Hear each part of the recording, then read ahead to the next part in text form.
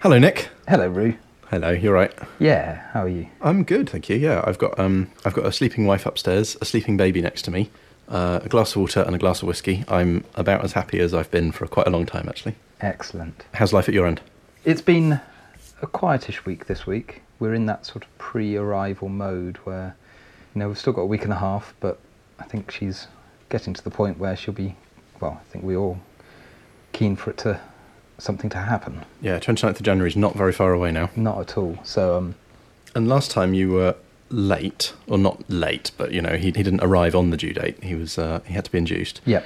Is there any evidence that is a recurring thing, that in a subsequent pregnancy the same thing will happen? I've heard all sorts of different things, to the extent that I just sort of, whenever someone says, oh, that means the next one will be late, or oh, that means the next one will be early, I just sort of politely nod and right. don't get into that debate, because our midwife is brilliant, and she always plays the game of, whenever she visits and does the whole listening to the heartbeat, she's very good at listening to the heartbeat and saying, oh, that's a girl, or oh, that's a boy, but she's very good at alternating it every time, and I suspect it's one of those things she just has the fun of in part winding the parents up. She must know that you don't know the sex of your baby. Correct. She may have looked at our scan photos and spotted things we haven't looked at. So I guess we should talk about that, because you did want to find out the sex of your baby very early on, didn't you? Yes, we did. As soon as we could find out, we were in the mood to know. And you were the opposite. You've kept it a secret from yourselves all the way through, haven't you? Yes. No, we felt, because we did the same with Toby, it was a surprise till he was born. So the second time round, Joe made that point that you want to have some sort of surprise still. So as we went in to do that 20-week scan where we could choose to find out the sex, we elected not to. But it's difficult because they do the scan and you're looking at your baby in much greater detail, and your eyes wander and you look everywhere and you think, well, I don't want to know, but can I see things that I think I can see, or can't I see things, or what? As part of the scan, obviously they're measuring head and bones and amniotic fluid, and they're checking up on a whole bunch of different stats and tracking them. Is one of the things they check the sex of the baby? I don't know, to be honest. Maybe they only check if you ask. I think they're so skilled at it where they can just look at the noise on the screen, and they say to you, oh, look, there's a kidney. I don't know if it's one of those, are they looking for something to determine it's a boy, and the absence of that something for the girl? That's what I've read, that it's two different shapes. Yeah. And one of them is hot dog-like and one of them is hamburger-like. Right. That's the signs that they're looking for, the shape of a hamburger versus the shape of a hot dog. Okay, interesting. Because that's the thing, again, not wanting to fool myself into thinking I know based on this one photo or these few photos we've got. Whilst I'm fascinated by it, I'll go and read up about it in a month's time when I won't ruin any surprise. Right, yeah. Spoiler alert. Well, our photo was very obvious. It was almost graphic in its detail, with little penis and testicles, and you couldn't have confused it for anything else. Interesting.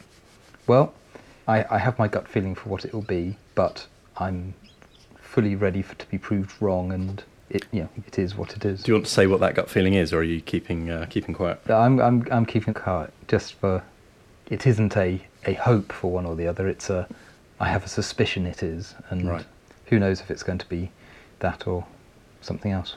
I suppose the nice thing about having a baby is that both options are quite good, really. Oh, absolutely. They're both fun. Yes, they're both different, and it's a whole different sets of experiences. And even there's the practicalities when they are babies. There's that unique experience which I don't imagine you would get with a girl, that time you're bathing them, and you're bathing your child and you're staring into their eyes as you wash them, and they pee straight into your ear. See, I'm physiologically, I don't think that's an experience you can get with a girl. Unless you're holding them in a very particular way. Yeah, yes, but I'll never forget that moment. It was a proud moment as a father. Yeah, I haven't quite got to that stage yet. He's peed on himself a few times, and especially once the nappy comes off, that seems to be a bit of a trigger for emptying his bladder. And at the moment, that tends to be sort of up his chest. But I haven't had any spray into my ear yet. I'm rather looking forward to that now. I thought that I'd be a bit freaked out by just sort of dealing with nappies, but it's just so sort of cute and lovely. It's not, yeah. It's one of those things you're glad that they prepare you for if you do any sort of classes before birth, is the different shades that the poo goes through in the first few weeks. I remember seeing someone did a chart of the Pantone colours. Nice. That you could sort of chart your child's progress through the different stages of bowel movement. Oh, wow. Well, if you can find that link, that might be a good one to link to. That sounds awesome. Beardy dads. So we talked about classes beforehand, before the birth, and how they prepare you. Because you did the NCT, the National Childbirth Trust. Yes. Classes, didn't you? Yes, we did. And I can't remember how many there were now. Was it 6 or 7 classes over a few weeks? Yeah, I found them helpful for preparing myself and sort of getting into the mindset of all the things I was going to need to be ready for, including, pain relief options and what happens when the baby's up in the middle of the night screaming. And yeah, I found it to be quite a good grounding, actually, in the things of parenthood. Was that your experience with it as well? Yeah, I think it was. Obviously, the midwife sort of gave us all the different bits of information, the NHS classes you can go to, or the NCT ones. For us, I'm glad we did the NCT ones. It does cost more. It costs compared to the NHS ones, but certainly I think the experience we've had is it's a really good grounding for the pair of you for what you're going to be facing, and I think they do a really good job of getting you through understanding what's going to happen, and as you said, all the different options. Yeah. And then I think for Joe, it is still a group of 6 or 7 really good friends. And have they stayed in touch? Absolutely. I mean, they still meet up most weeks, maybe not as a whole group every week. That's slightly rarer these days, but I think definitely made some friends for life. That's in that really group, impressive. Yeah. which is really good because it's a group of people going through the same thing you are at the same time as you are. I must admit that the social aspect of it was the reason that we opted to go down the NCT route rather than the NHS one. We had a few friends who suggested that it was a good way of making friends and having, sort of people who were in the same situation as you, and that for a lot of people, staying in touch was the norm. I had one friend at work who described it as paying for middle-class friends, which stuck with me a little bit. But yeah, I mean, I suppose if you're less cynical about it and think, well, these are people who are, as you said, like in the same situation, they're having a baby within the same few weeks as you, and they live relatively close. I guess part of what you're paying for with the NCT ones is just more time to cover everything, and in much smaller groups as well. So it's I must say it didn't feel rushed at all, and it felt like we had lots of chances to ask questions. And you described it as being something that was especially good for Joe. Have you found that you've been sort of friends with your NCT class as well, or is it mainly her that's stayed in touch? We've all been friendly, but I think it's the mums who have maintained that relationship, and when the dads meet up, we go along with the mums to something where everyone's at, if you see what I mean. But it's the mums who are organising stuff, like they're the ones who are emailing each other and sorting things out? Oh, absolutely. I mean, they've got their own little Facebook group that they chat all the time. Right. And particularly, when 3 or 4 of them are up at 4 a.m. trying to feed, they're chatting on Facebook and supporting each other in real time. I mean, for us, the dads have met up once or twice for a curry in the first year. For us, it's clearly worked really well for the mums.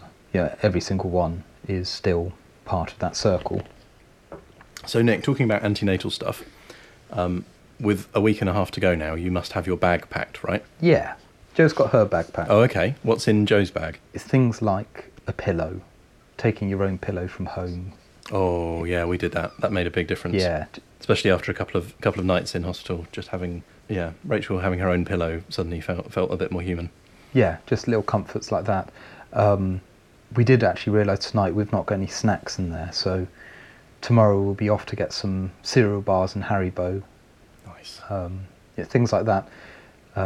Lucasade. There's some bottles of Lucasade in there. So the bag, it's got it's just got the overnight things for a couple of days. It's got wash bag, and with all the sort of the holiday sized toothpastes and shampoos and things like that. Oh yeah, toiletries. Yes, that's quite important actually. You don't have to pack your wash bag when you're in labour trying to get to the hospital, so it's all sat there just waiting. Beardy Dads! We've had our first contributions in, Nick. Excellent. What have we got? Well, people have been in touch, inspired by our glorious first episode, our first foray into the world of podcasting for dads. Dads have been in touch, and people have been sending us their tips and their suggestions and their funny thoughts about parenthood. So we'll start including them in the forthcoming episodes. First one, massive thank you to Giles Turnbull, who wanted to share this tip. I have a story from when our son was a very small baby. There was a day when he was crying and crying and crying, and nothing we could do could quieten him down. We tried all the normal stuff. We tried changing a nappy. No, still crying. We tried changing clothes. Still crying. We tried asleep. Still crying. We tried feeding. Still crying. We tried everything we could think of. We even tried putting on some Bob Marley and dancing around the living room holding him, because that was something, believe it or not, that quite often worked. But no, even the Bob Marley didn't work. So we were at a loss to know what was wrong, and the baby was still crying. And then somebody happened to walk out of the room and absent-mindedly switched off the light as they left through the door. And straight away, the baby stopped crying. And that was it. The problem was the light all along, and that was something we would never have guessed in a million years. If you've got any tips that you want to share with us, then do get in touch. You can reach us at Beardy Dads on Twitter, or drop us an email at podcast@beardydads.co.uk. If you want to record yourself, send us an MP3 and you can be in the show. Yeah, please do. Giles's was nice and brief and to the point there, but you could give yourself 2 or 3 minutes and drop us an MP3 at podcast@beardydads.co.uk, and we'd love to have you talking about your experiences of parenthood, or a tip that you might have for us. Anything that you'd like to share with the world, we'd love to hear it. So yeah, please do get in touch. So Roo, what firsts have you had this week? What first? I suppose this week I had my first day back at work after being on paternity leave for a couple of weeks. Oh no! Yeah, it was a bit of a kick in the teeth, I must say.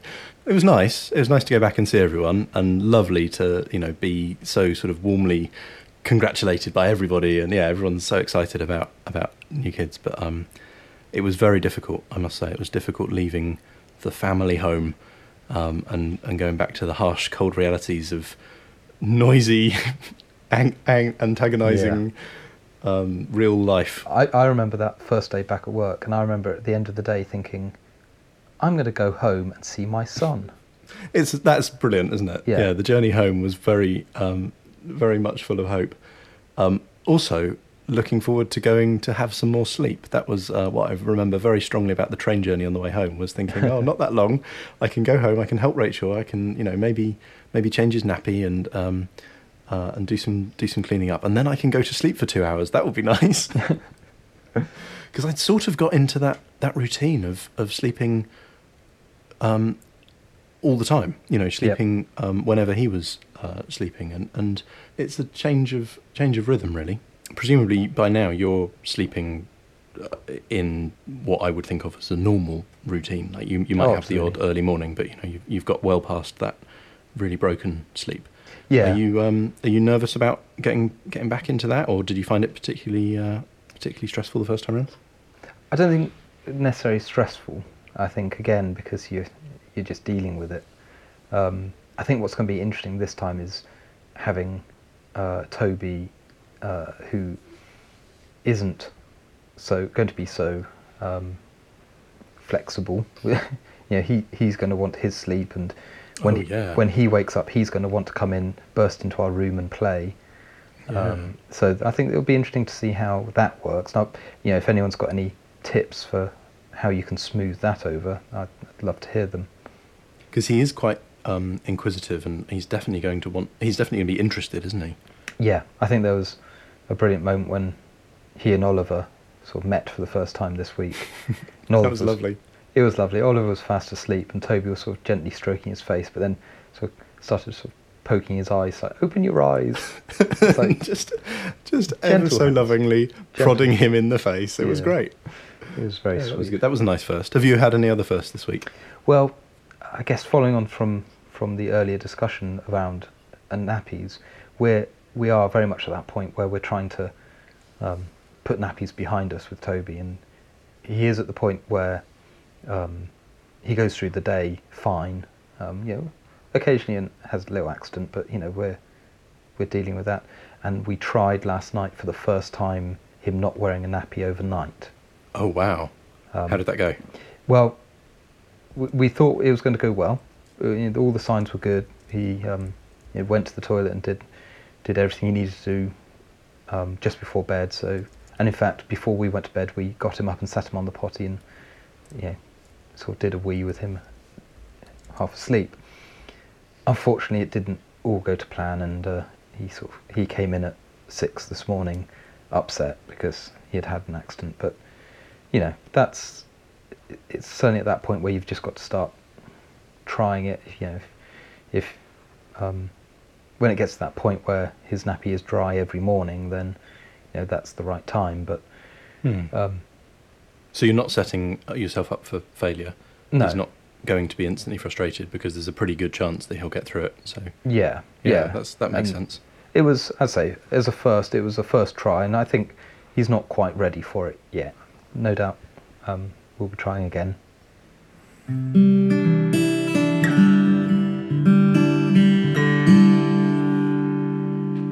Oh, hi there. This is Twin Dad. Sorry, I was just playing guitar then, which is something I find myself doing a fair bit around the house. You see, the guitar and the playing of the guitar has become something of a bit of a territorial thing. There are many spaces since I became a dad and twin dad to 6-year-old twin daughters that I've seeded over the time since we had the babies. And sitting around playing the guitar to the point where me shredding Radiohead tracks starts to annoy people is one way of trying to win back some of those territories that we previously had. You see, the first thing that happens when you become a dad is a lot of those spaces where those things that you enjoy doing tend to disappear. The first thing that happened to me was the lovely room with my bass amp in it that had served me so well on my putative and rather useless indie career. Disappeared and became a nursery, and the bass amp went on eBay and I cried for a week. Slowly, the amount of space that I had in the house starts to decrease and decrease to the point where basically I have the toilet. And let's be honest, that's not a room anyone wants to end up in for any length of time. So now that the girls are 6 and now that you get that little bit of space back into your life, I've found that playing guitar right where it's most annoying is an incredible tactic to try and win some of that lost territorial space back. Playing guitar and indeed shredding Radiohead songs is a guaranteed way to make sure that your wife and your 6-year-old twin daughters leave the room. And I find that it's a very effective tactic. Now, at this point, many of you will be thinking, but hang on, there is one clear territorial space that remains the dad's. There is that space where you can do the things that are otherwise denied you in the contested territories. And that is, of course, the shed, the den, or whatever else you want to call it. Don't believe this. This is absolute bullshit. There is some kind of space that we end up owning and that we feel that we have as our own domain. The shed is basically like giving the American Indians some space to go and run casinos. The space itself is useless. It's cold. It's only got about 5 millimeters of wood between you and the outside elements. And also it's got lots of spiders in it. But they do allow you to do what the hell you want there. And before you know it, like the American Indians, you're drunk, you're fat, and you've lost most of your money to someone who's better at poker than you are. So don't feel that the shed is the only space that you can have.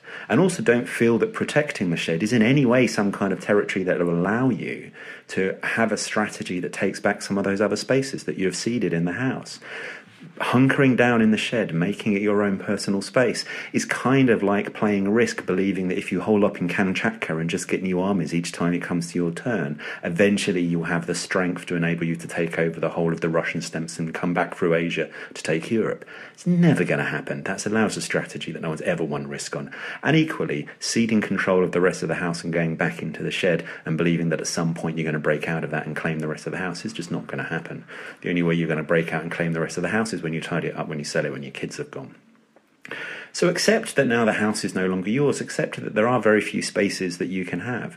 But do start to pick up, as the kids grow old, a hobby that really annoys everybody. And playing guitar is a great one. I'd also recommend the trombone. But something that you can do in front of your family that starts to reclaim your space again. Remember, ultimately, you're a territorial animal. You may have proven that to the external world by somehow procreating and creating a kid of your own, and therefore you no longer need to be the top dog in the outside world.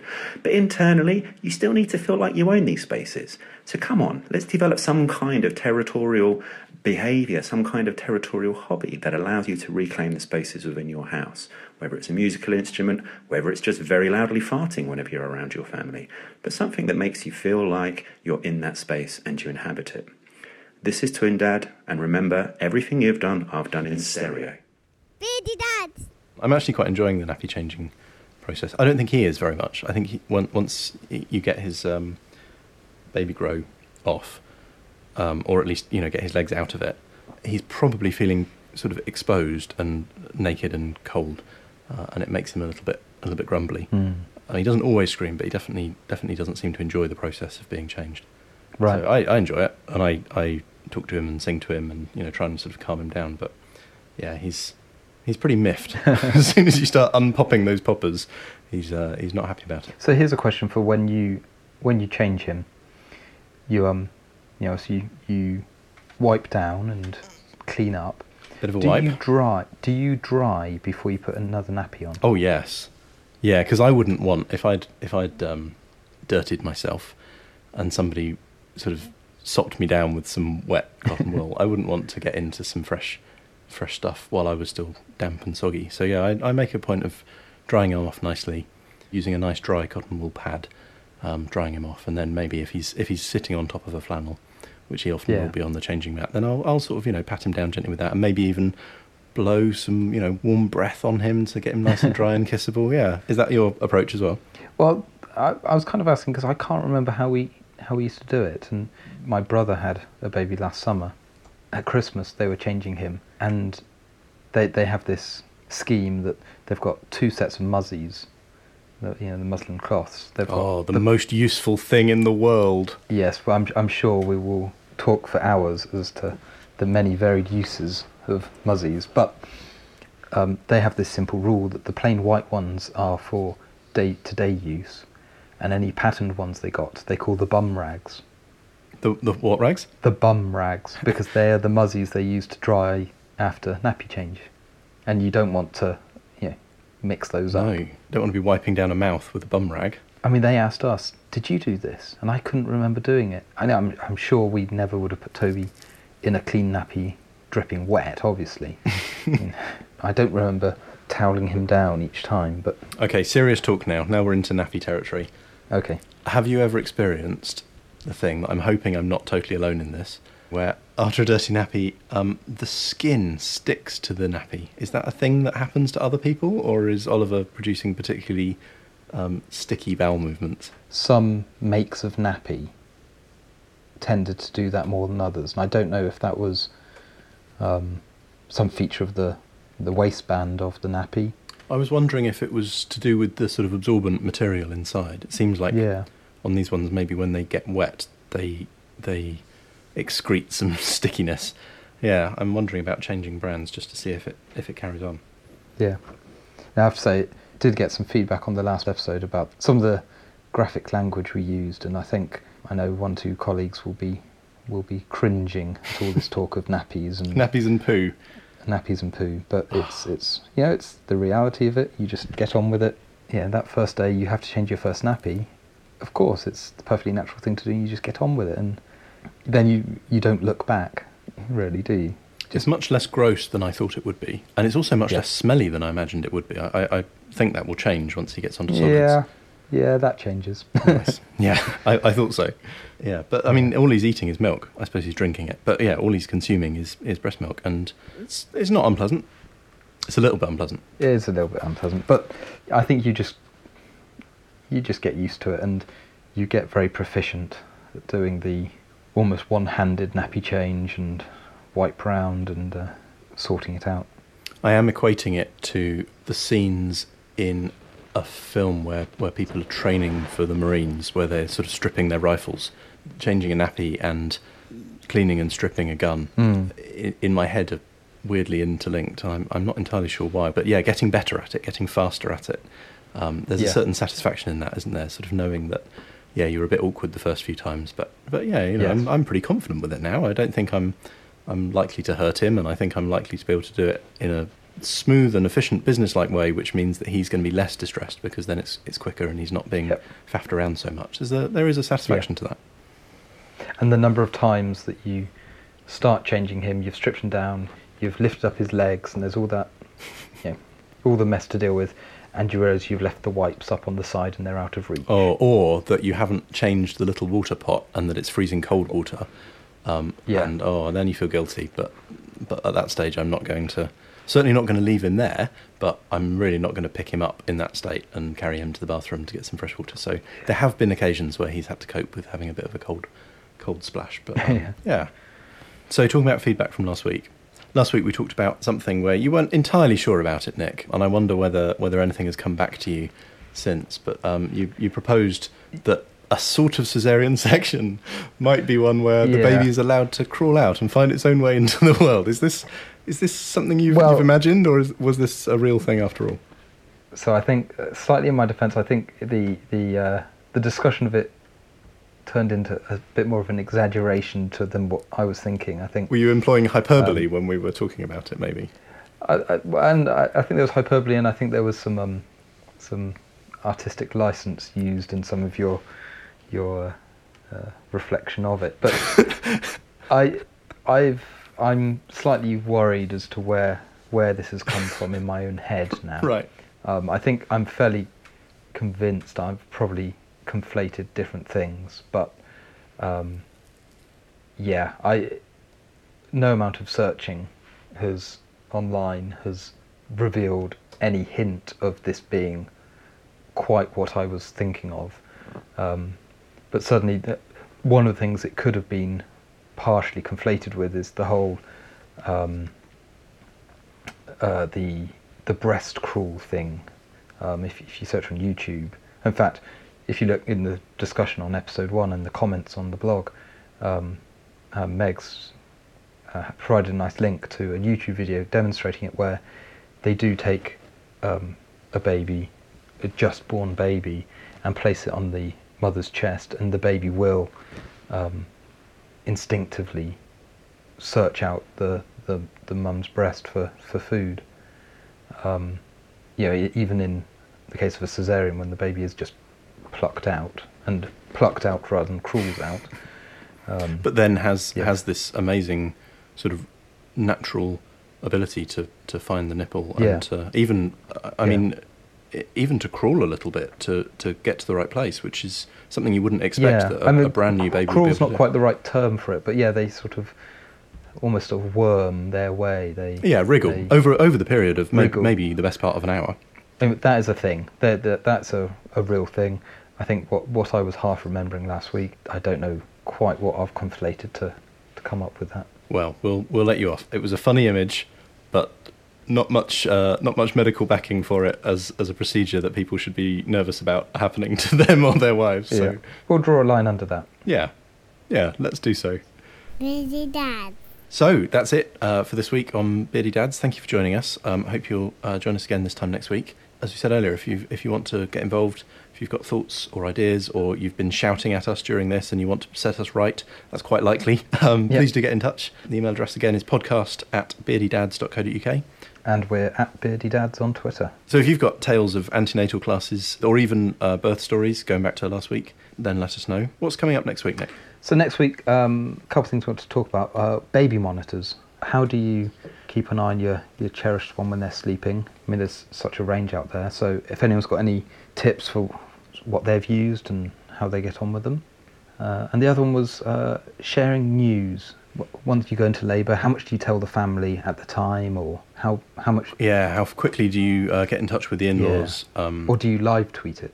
Do you live blog your pregnancy? Yeah. So send us your reckons on all of those, and we'll talk about them next week. Nick, I look forward to seeing you this time next week. Until then, Roo. Good night. Good night.